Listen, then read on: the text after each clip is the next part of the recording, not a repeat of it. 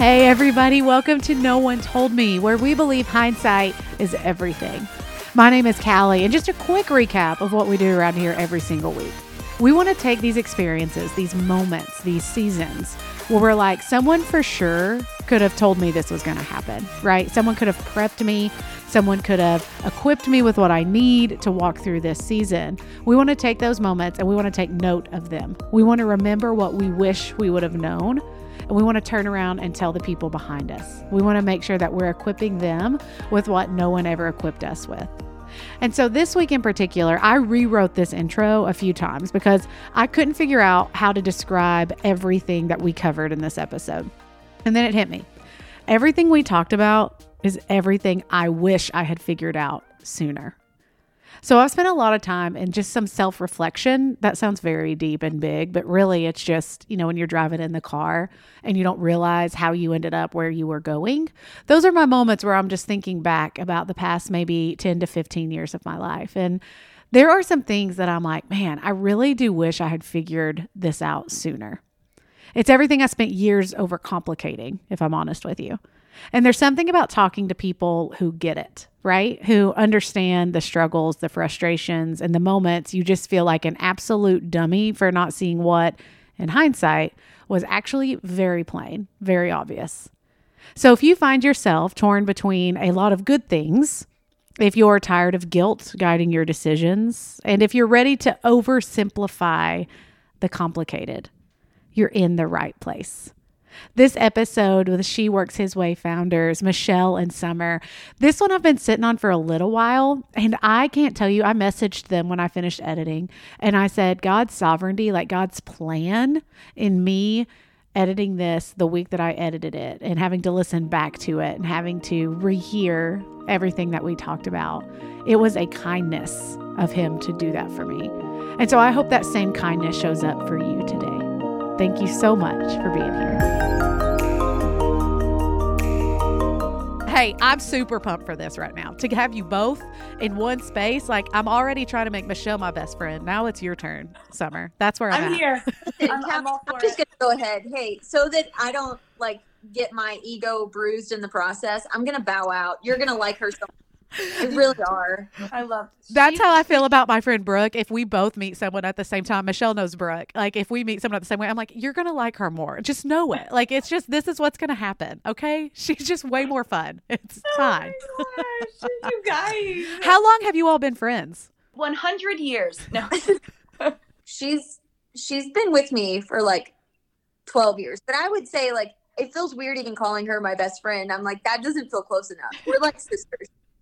I think as an adult, one of the questions we get, top questions, is how do you make friends as an adult, right? So you spend your whole life and your friendships are based on proximity. Whoever you're around is your friend. And then you go into adulthood and you're like, wait, I have to actually know how to pursue relationships and be intentional. How did you all know, hey, this is my person right here? Was it over time, just like time spent in? Or you all are giggling profusely. I just want to know if you all had a ceremony to absolutely secure your friendship. It's all I'm asking. It's not weird. That's basically what we had. And I forced Summer to be my friend. So what you need to know here is, okay, we're both introverts. But Michelle is a different kind of introvert she's way more outgoing to me. Like when we go into an elevator, I know she's going to make conversation with whoever is in there. And I'm going to try my best to stare at the wall. And hopefully we're going to get to the 5th floor with nobody knowing that I even arrived. So we have a lot that's different, but the things that are different about us are so complementary that it was almost like we wouldn't have picked each other probably, but then when we came together, it was a fit, like the actual definition of the word fit. And so it made the things that we didn't have in common.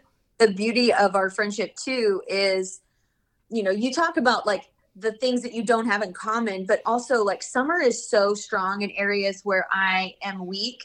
And because we have chosen to do so much together, I don't even feel like I have weaknesses in those areas because it's like I have Summer. Same.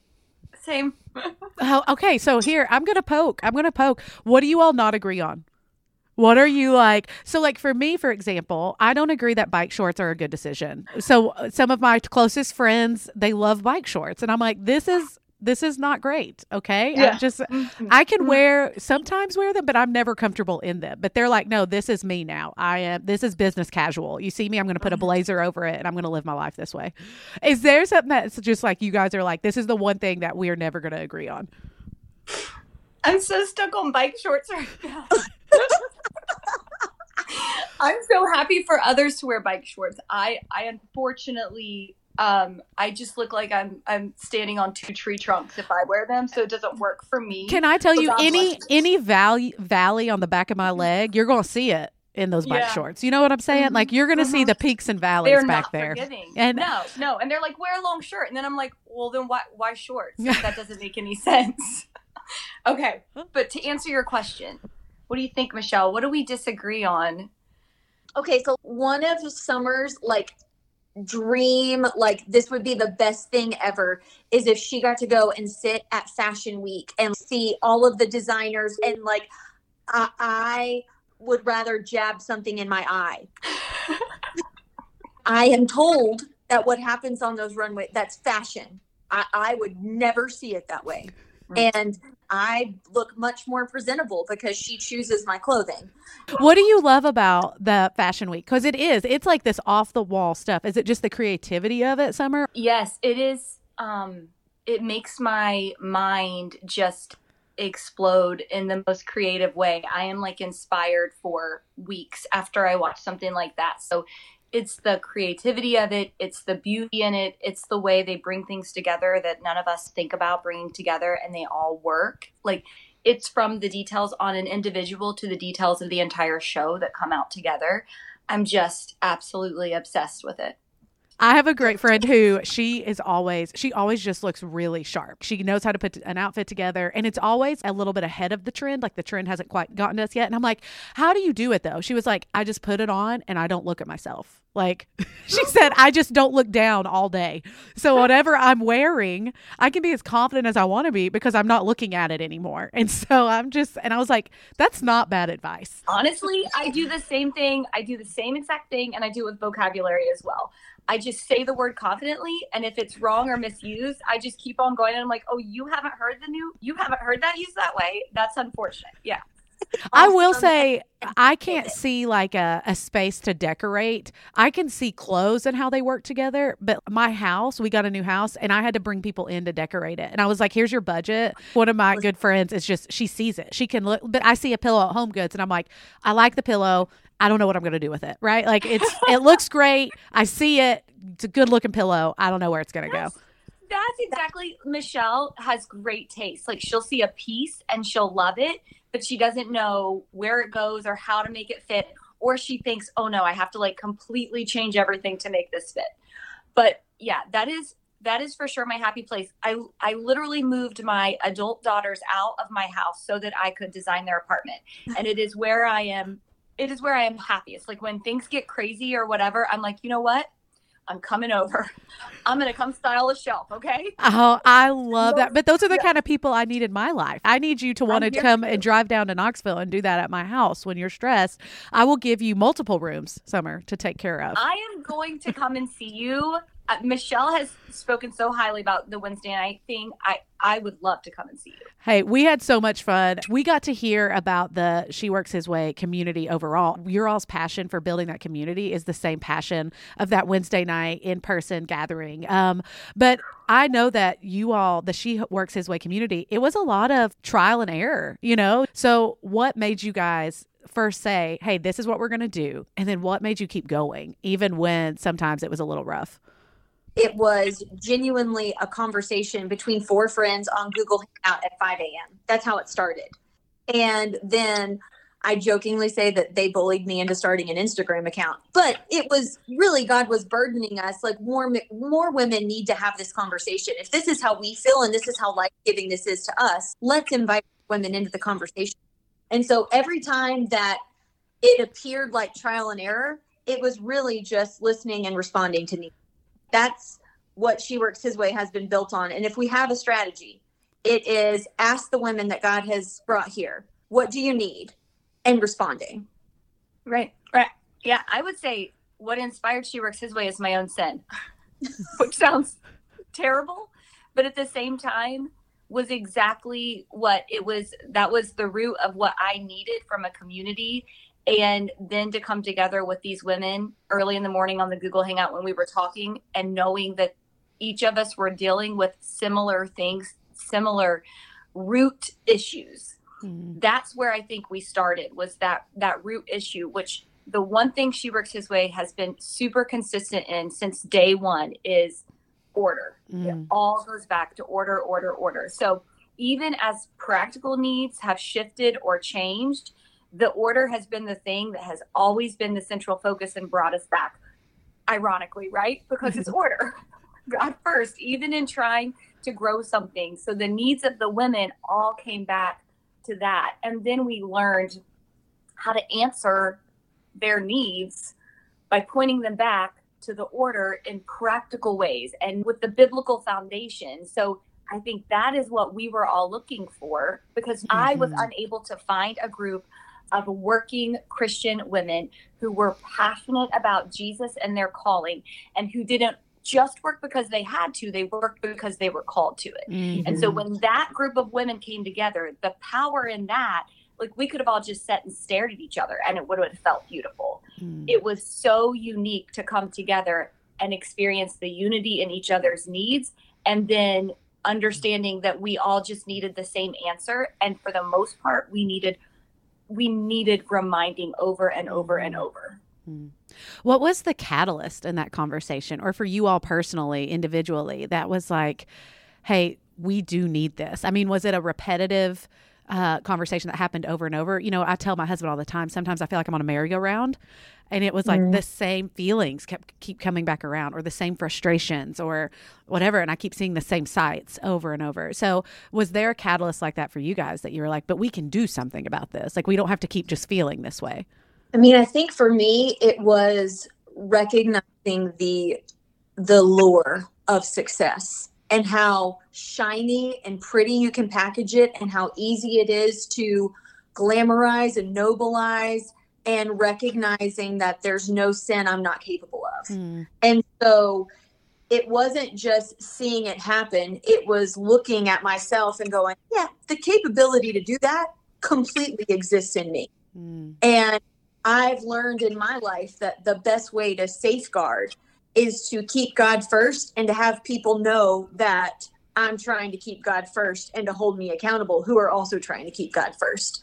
And so Summer was right in saying it's our own sin. It was truly looking inside and recognizing there is no sin I'm not capable of.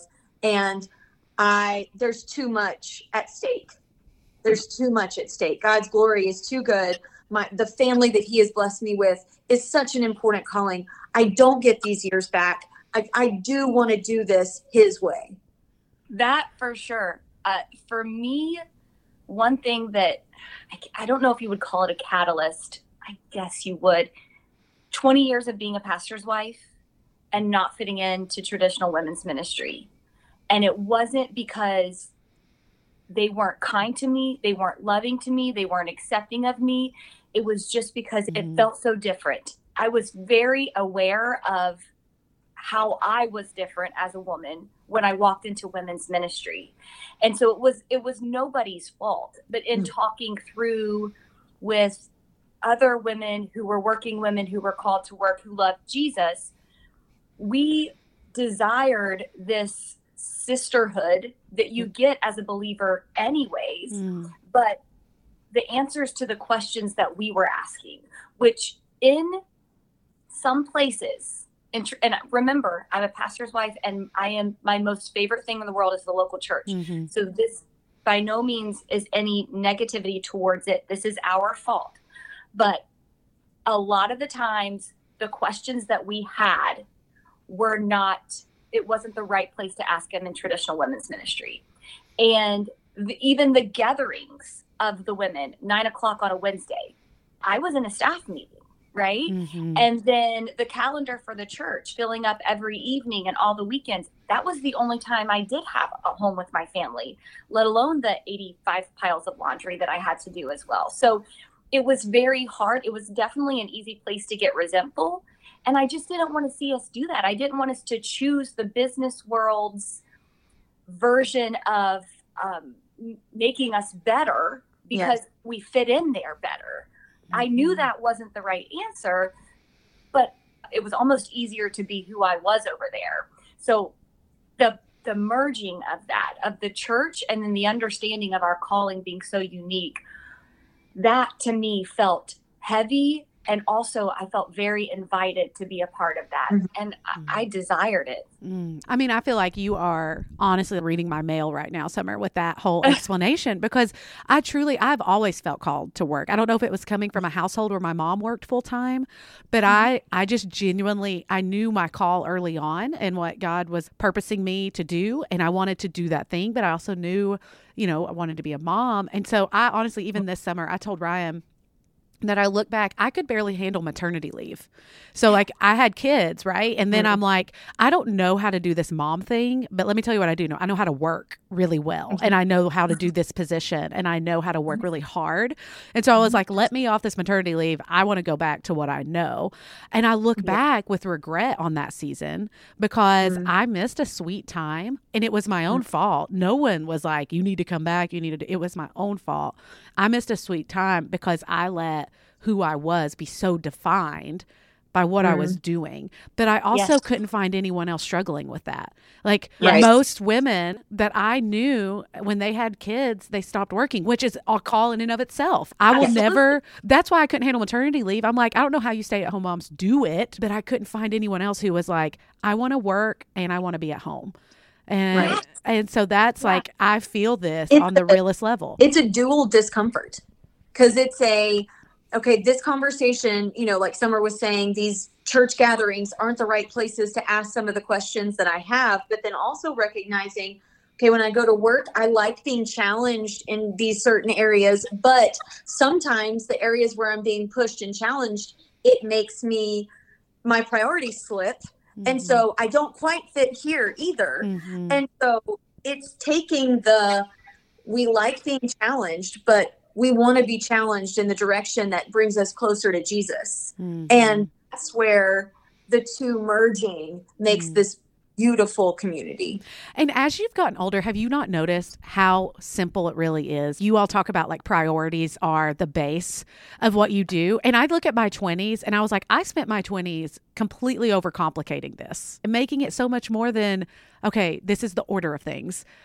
Jesus, my relationship with my husband, my children, my work. Like, I just thought, no, there's more to it than that. And there's just not. No. And I mean, listen, I'm going to brag on Summer for a second, because this is what Summer does. Summer is the best simplifier that I've ever met. And so, Callie, you and I are very similar. And I'm the same way. It's like, this must be first. This must be second. This must be third. This must be fourth. And like, I make my list. And Summer's like, no, Jesus will be first and stop. Everything else comes into play. And I'm like, okay, I can't. There's no argument for that. Yeah, but what order? It's like, okay, fine, but what order? But truthfully, I mean, you're 100% right. We have overcomplicated it, and we have made it so hard, and that's why people give up, is because I have to be this, and I have to be this, and I have to be this, and I have to be this, and it's like, no, you just need to be his. Well, and it's just this desire to prove yourself, right? I had that desire. I wanted to prove I can be a mom, I can be a wife, but look, I can also work full time and get the job done. So how do you check your motives? This is chapter 1. We introduce ourselves in the She Works His Way book. And that is exactly what I write on. That was my entire existence as an older teenager through my 20s, I would for sure say. As a younger woman, of course, wanted to please other people, of course, wanted to make them like me, of course, I think we all to an extent feel that. But I remember distinctly a shift where getting other people to like you, it feels good and it's wonderful, but it adds more work. It actually just adds more, and being a little bit of a loner, I didn't want too many people to like me. So I truly just, I stopped really worrying about other people. And I started feeling more responsible for people rather than wanting to please people. And so that became another area of my life that became an issue. But for some reason, there was something inside of me that always felt I was competitive against myself, probably like the inner critic that many of us deal with. I needed to prove myself. I have often wondered, if I was the only person on this earth, would I like lay down and take a nap, or would I still work? I absolutely believe I would still work. Mm-hmm. And I don't know exactly why. I couldn't answer that question. So in order to check my motives to help myself, make sure that I'm not just trying to prove myself, I am begging God to be so clear about next steps. Even the smallest, most insignificant moments of my life have to be surrendered. Whereas I think a lot of us believe it has to be these big things, like my big project. I need to surrender what is next, the next step in my career, the next whatever. I have to surrender to the Lord. Like, I'm getting ready to get dressed for church. I love fashion. Don't make me about fashion more than you make me about worship. Like the most ridiculous small things that are just me trying to be everything I think that I should be to please other people, or to just prove it to myself that I can, that I will. I believe it's just a character thing that is inside of us that the Lord can use to make beautiful and wonderful and holy. But the proving of ourselves gets us absolutely nowhere. It handcuffs us to our own desires rather than to his desires for us. Well, I was talking to a girl who reached out yesterday. She's 21 years old. She just finished college, just got married, and she's working full time. A local ministry has asked her to help build their like socials and their branding, whatever. It's a great opportunity for her, right? And so we're talking through all the options. And she was like, well, I also know sign language. And so they also asked me to interpret. And then they also asked me to do this and this. And I was like, here's what you need to learn right now. You need to have self-awareness to know how to manage your energy, not just manage your time, but to manage your energy, because you're going to say yes because you do genuinely want to help, but then you're going to be really ticked off that you said yes, and you're going to be ticked off at the person, right? So we talked a lot about building these boundaries and what it looks like, especially when you just like to work, like you just like helping people and investing in things and building things. So how do you know, as you create these boundaries, when do you need to say yes and when do you need to say no? It's funny to give that a like blanket answer, because every season of your life is going to look different and require you. So like, you can't say, I can say yes to this many things and then I have to say no. But something that we talk about all the time is staying in step with the Spirit. And so that means two things. It's twofold. That means I don't run ahead of God. So I don't immediately say yes in the moment. I genuinely do want to pray about things and do what God wants me to do. Because I think sometimes that we don't realize, if we are a person that says yes a lot, is we like to say yes because it feels good. We don't like to say no. But what we don't realize is that every time we say yes, there's an inaudible no that we say at the same time. Even if it is never anything that we have to speak out loud, anything that gets our yes means that there are other things that we have to say no to. And so that's one thing that I run through in my brain while I'm praying is, if I say yes to this, what is it going to require me to say no to? And then looking at the list of what it's saying no to, and if it's something that is more important, if it would require me to say no to dinner with my family for another three more nights a week, like that's going to have to be a no, even though that sounds like a good thing. In this season, I need to be home and we need to have dinner as a family. So prayer, and then just running through that exercise of, if this gets my yes, what gets my no? When you are working and you've said yes to several things, and it's all things you're passionate about, right? It's all things you want to be doing. I'm a 2 on the Enneagram. So if there is something that exists that I can say yes to, I will always do it. I mean, I just do. But I've had to start recognizing red flags that my yeses and what I'm stepping into and what I'm deciding to do is defining more of who I am than anything else in my life, right? And so this has been a summer of me learning surrender. And I thought, like, it started at the end of May, and I was like, okay, I'm good on it, God. Like, you taught it to me. I get it. We're going to do it every day. I'm going to be on my knees in the living room. I'm going to do this. So I've squared it away. We're fine. But he has taught me over and over that you never have this cornered. Like, you never have this figured out, ever. If you want to be rooted in me, this is what it takes. But for you all, when you think about these red flags that maybe your work is becoming who you are, how do you find your way back out of it? The people in my life, they are so good at showing me the flags. Mm-hmm. That is honestly what I stay really in tune to. And there's a few of them that I really stay in tune to. We say at She Works His Way a lot, we don't want to be the women who other women approach and they're like, I know you're busy, but like, I don't want to bother you. I don't want to. As soon as I start to hear those phrases, something's shifted in the wrong way, in the wrong direction. And this kind of goes back to the yes and the no's. You have to leave margin for the moments where God wants to interrupt whatever's going on in your life. And it's almost that open-handed view of your day, of what he gives you, of all the things that you have to steward, that you don't keep that white knuckle grip on things. With the open hands and the margin left in your time and your day and your schedule for him to interrupt, you are waking up with a posture, not just in your heart, which is the first and most important thing, but you're literally posturing your calendar. You're posturing your schedule so that the Lord can do a work, so that he can create opportunities. And so in the moments where things start to shift in the wrong way and those red flags come out and I need to move out of it, it for me really practically goes back to what I said earlier, which is just that minute by minute surrendering, instead of I don't just surrender when I wake up in the morning. Mm-hmm. That's a beautiful start. And it's truly the first thing that I have to do. And Michelle and I both have physical reactions in the morning, responses to it, where she wakes up and she actually opens up her hands in the morning, and I literally roll over and look out my window, and like I give God like my city, like I give God me, my city, my everything.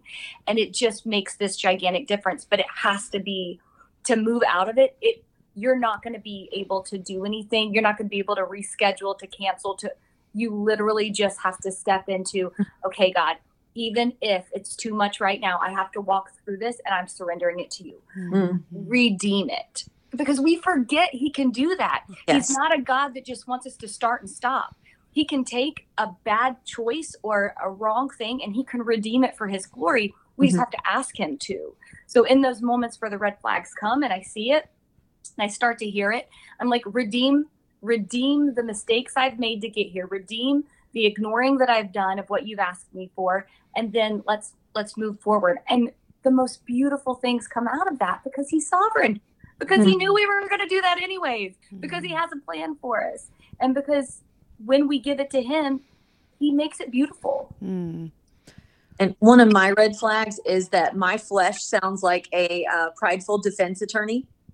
And, the spirit inside of you is very, it's humble and it's serving others. And that's so when my defense attorney comes out of whatever it is, of trying to nobilize or to minimize something, like when I start to hear those things running through my head, I'm like, oh, this is not good. This is not good. That is not what the Holy Spirit sounds like. I know her and we need to make her be quiet. So I have to take a step toward, like, even if I can't change these thoughts right now, I can take an action step in this direction and pray that God will help my thoughts catch up. Well, isn't it so valuable to know what the enemy is going to use in your life to convince you that you are doing fine, that you are doing okay? You said it's like that defense attorney comes out and you're saying, okay, but this is a noble cause, or this is on behalf of the local church, or this is for this ministry or this girl who's struggling or whatever. So yeah, I need to say yes to all of this. And I think the enemy, I know for me, he uses guilt. I mean, guilt is his greatest weapon in my life. And I had to recognize that over the past year, that guilt will control my decisions way more than the Holy Spirit sometimes. And I had to recognize where it was coming from. But, you have guilt at working too much, or guilt at not working enough, or not being there for your family and not being there for your team. And it creates this spiral of emotion. So how do you battle, those spirals of emotions, or how do you find middle ground in it and say, I'm not going to be controlled by this? Guilt. Guilt makes me angry. Guilt is the thing that I hear the most from women, and it frustrates me to no end. You are right. I think it would probably be one of the top things that Satan uses, the enemy uses to discourage us, to distract us, to whatever. The thing we have to remember is guilt is completely different than conviction. And conviction is what changes us. Conviction is good for us. Conviction is from a God who loves us. Conviction changes our trajectory to focus on him and to move towards him. And guilt does the opposite of all that. Guilt shames us. God doesn't shame us. Guilt hurts us. God doesn't hurt us. Guilt puts us on a track to try to make ourselves better and to muster up something so that we can repay whoever or whatever, so that we can feel better about it. Guilt is exhausting, and conviction, as maybe uncomfortable as it is life-giving. Conviction asks you to turn and run towards Jesus. That's what, after conviction comes repentance. And repentance is a turn away, and then you run to Jesus. Guilt it keeps refocusing you back on yourself. So when you feel guilt, if you are focused on yourself, you're so deeply thinking about what you've done wrong, there's your key identifier that that's not from the Lord. And so then you have to stop, and you have to force the enemy to shut up. And you have to beg God to be loud and be clear and say, hey, is this conviction? Are you convicting my heart? And sometimes it's going to be yes, and sometimes it's going to be no. But it is just subscribing to the voice of the Holy Spirit and just listening so intently and so closely to what that is, that you will not be able to, after you do it a couple of times, you will no longer get those confused. I'm about to drop this mic and run some laps. I'm about to throw it down and run some laps around this room, because that was so clearly defined. That was such a clear picture of the difference of these two things. And I'm like, what have I been doing? Come on now. I've grown up in it. I'm so upset by that one too. I am now sweating.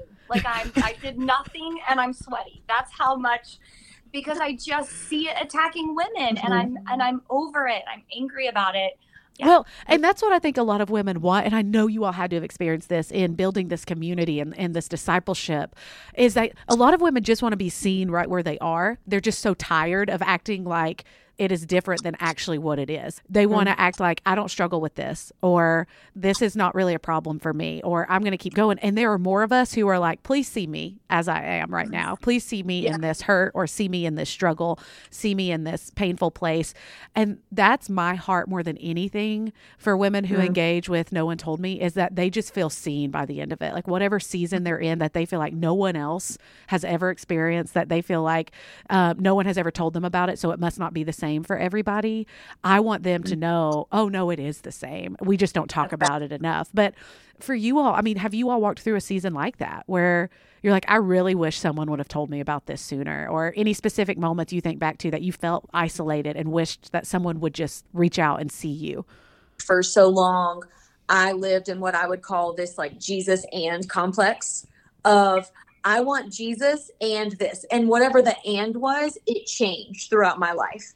But it was never just Jesus. Like that was never even communicated to me. And it didn't matter where I was, Jesus was never presented to me until probably my 30s, in a way where I heard it, at least, of being like, no, seriously, Jesus is not even like, enough is not even the right word. He's so much more than enough that we can't just say Jesus is enough.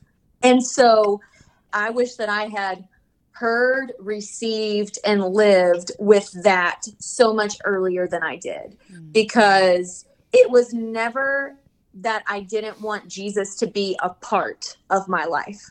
I wanted Jesus to be a part of my life since I accepted him when I was 6 years old. But it has only been in my 30s that it's just been like, Jesus, I just want you. And whatever else you want to do with my life, I trust you. I'm here for it. Let's go. And that has been the most freeing, joyful, not easy, but the most freeing and the most joyful way to live. Jesus, you're it. You're all I'm working for. You're all I'm doing this for. There's no other reason. There's no other motive. There's no other thing that I need. It's just you. I think for me, I held tight onto my drivenness, my good work ethic, my ambition, the things that people always told me is, oh gosh, you're a hard worker. The compliments that we get when we are driven, I held so tightly onto those because I truly thought that they were the things that fueled me to be the good person, even the good Christian that I was supposed to be. And I had to flip that on its head and understand that Jesus was the fuel for those things. Those things weren't the fuel for Jesus. And when I was able to do that and to understand that, it changed everything. I wish that I would have known that sooner, that it didn't mean I had to get rid of my drivenness or my ambition or my go-getterness, whatever you want to call it. It just meant that I had to channel it in the right direction, but I didn't even really have to channel it in the right direction. I had to let Jesus fuel it. I had to let it be fueled by him instead of letting those things fuel me to be everything that I thought I needed to be. And I even truly believed that that was a part of being a faithful follower of God, was that he was going to be so proud of me because I was such a hard worker, because I was such a go-getter, because I was so driven. So I was like, you know what, God, you can go and get all the rest of those lazy people just sitting around and you deal with them. Look at me. I'm going to do this. You don't even have to worry about me here. And then understanding that was just tying me down. That was just taking me in an opposite direction. And there was a deep tension, a deep one. And I couldn't understand what it was. And it just needed to be flipped. And you all I know you all agree with this.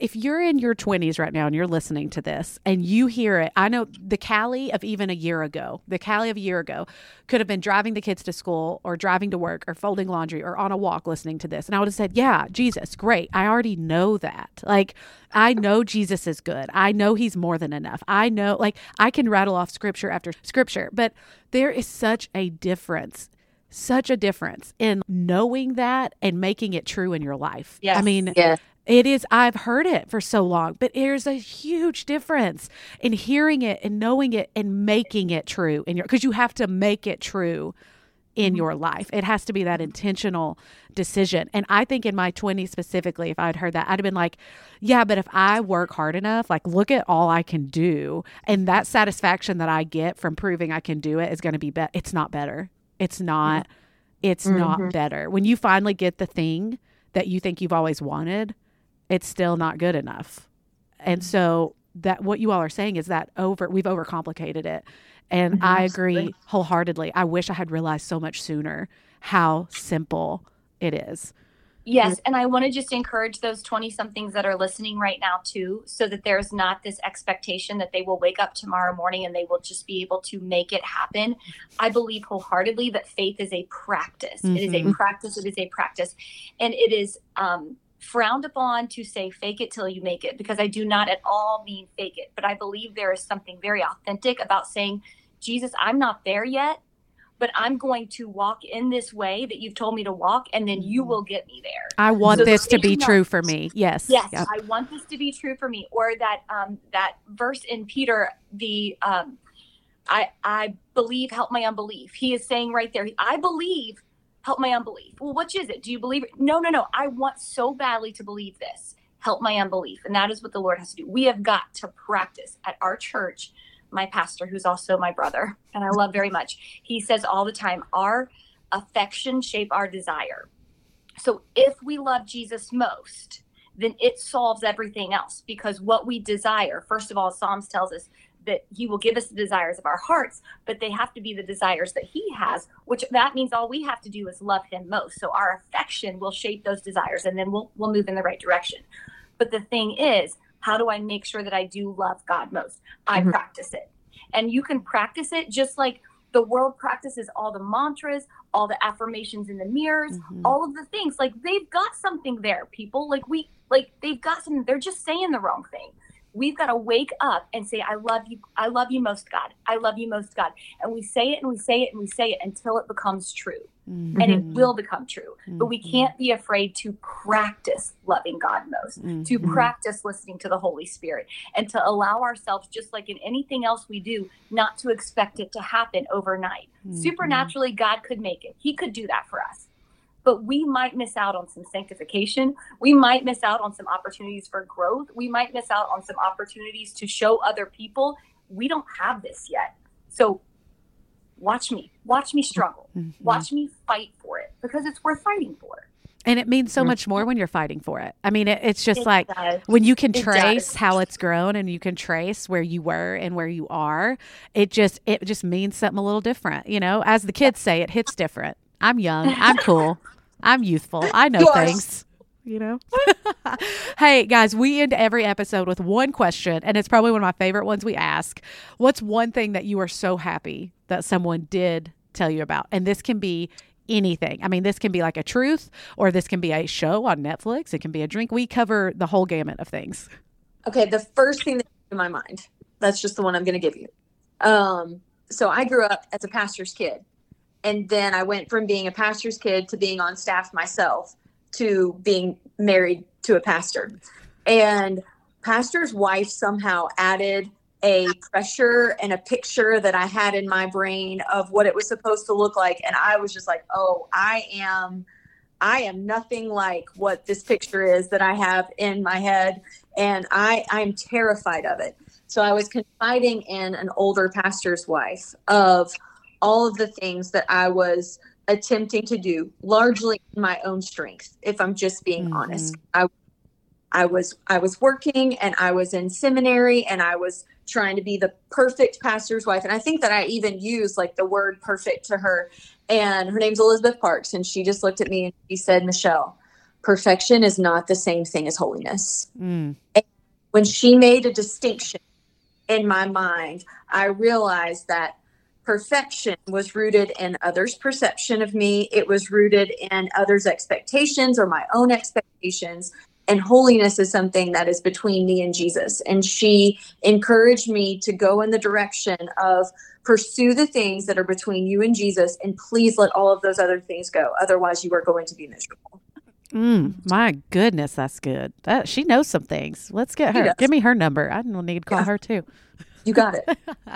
How about you, Summer? Trader Joe's plantain chips. Speak to me. Speak my language. Let's also talk about the mango strips, whatever those are, the dried mango. Oh, my daughter's obsessed with those. But did you know the plantain chips also have a spicy version of them? Give me all of it. So when you feel like, if there's anybody out there listening, when you eat and you can't like stop because these plantain chips will do that to you, go back and get the spicy version, because your tongue will burn out of your mouth. So you will have to stop after probably 1 to 2 servings. It is built-in self-control, which is what I need most. Absolutely. You know, like I need it to be built into the food, if at all possible, at all times. Hey, before I let you all go, we got some big things we got to hit first. We got a book coming, a big time book that we're going to get into Target. I feel it in my soul that we are going to get this bad boy into Target. But here's what you don't understand for authors, guys. The stores, the box stores, are only going to pick it up if it has good pre-sale numbers. So that's why you see all these authors like, hey, go ahead and buy it. Go ahead and get your copy of it ordered and all of that, because it looks so good to the big box stores. So let's talk about when it's coming out and how they can find it. So the book is coming out October the 12th. And right now you can go to sheworkshisway.com/book. And that has all of the different places that currently have it available for pre-order. It also has a button that says free gifts on it. And if you go pre-order the book and then hit the free gifts button, you'll get the pre-order bonuses, which there's 5 of them, I think. One of them being another conversation like this one between us, but also you get chapter 1. So Summer gave you a spoiler alert of what she talks about in chapter 1 about the living to prove herself. I talk about living for approval, and we just share a little bit of the story and set up the foundation. And so even though the book doesn't come out until October, you can get chapter 1 and you can read it right now if you pre-order and register for the pre-order bonuses. Guys, I'm so excited for you all. That just like when you see people doing like solid and great and incredible kingdom work, I just believe there's so much power in believing in those people and partnering with them as well and being like, you're doing a good work and I don't want you to come down from the mountain. I want to come up there with you. Like I want to get up there and do the work with you. So I'm Kelly, so excited we're not about going it. without you. Hey, Nope. don't leave Right me. with us. Don't you leave Nope. me down here. You stay down right here. with us. But also you have your conference coming up. The Yes. Narrow Conference. It's coming up. Hey, tell me when it is and how we can find out more about it. I want to tell you when it is. 6th. November 5th and 5th. 6th. I only plan about 2 to 4 weeks out. So, but yes, you guys should absolutely come to Narrow and join us. It is 2 days of worship and training and conversations all about how to keep Jesus first, because that's what matters. So we talk about a million different things. We come from a whole bunch of different backgrounds, different industries, but it is all women who work and who love Jesus. Yes. And by the way we define work is anything that you do for the glory of God. So if you work hard at managing your home, you work. So you should come and you should join us, and we would love to have you. Oh, listen, I'm someone who loves to run some laps when I hear good stuff. So I hope you've got a track there because Yeah, it's big. It's big. You know, Kelly, have we talked about this? What? Like, do you know that I run laps? You're a I lap run run. laps. I think I Summer run might have laps said around- that. Yeah, Yeah, I run she laps. runs laps and does do cartwheels. voluntary cartwheels. I think I'm going to give myself a concussion sometimes on these interviews because I will like slam my head back and forth nodding so hard because I'm like, it's so good. I just want to like get in the phone and be like, this is so good. No, just more of that coming in November. You can find everything at sheworkshisway.com. You can also follow on socials at sheworkshisway, which is, I mean, they put out good stuff every morning that I'm like, people are going to get tired of me sharing the stuff to my stories because they're going to be like, okay, we get it. You love it. You agree with it. It's great. I have one last thing to admit. Summer, the way that your name is spelled, in my head, I say Somer. I just need you to know. I just do. Totally okay. Totally okay. Go ahead and do the last name for her, Summer. So my last name is Phoebus, but I introduce myself as Somer Pahoebus because you'd be shocked how many times I get that. It is the worst. I have forgiven my mother, but I'm still not over it. I don't know what she was thinking. I legitimately in my head the whole time have said, like, I've had to tell myself, it's not Somer. It's not Somer. Stop trying to say it. Stop it. It's not right. But it's like people look at my name and they say Kaylee. Michelle, you're the only lucky one here. Okay. I know. I am the only lucky one. It was close. I was almost Harmony because my parents are both musicians and my sister is Melody. Okay, know my personality and imagine if I was named Harmony. Tranquility. That's exactly what people think of when they meet me. Don't you? Like, A beautiful name, but We not dodged it for someone else. Certainly a beautiful name for someone else. I love it. I love it so much. Hey, guys, I love you all. I'm so thankful for what you do on behalf of women and on behalf of the kingdom. And listen, I've got a front row chair. I can't wait to see what's next. Love you. Love you.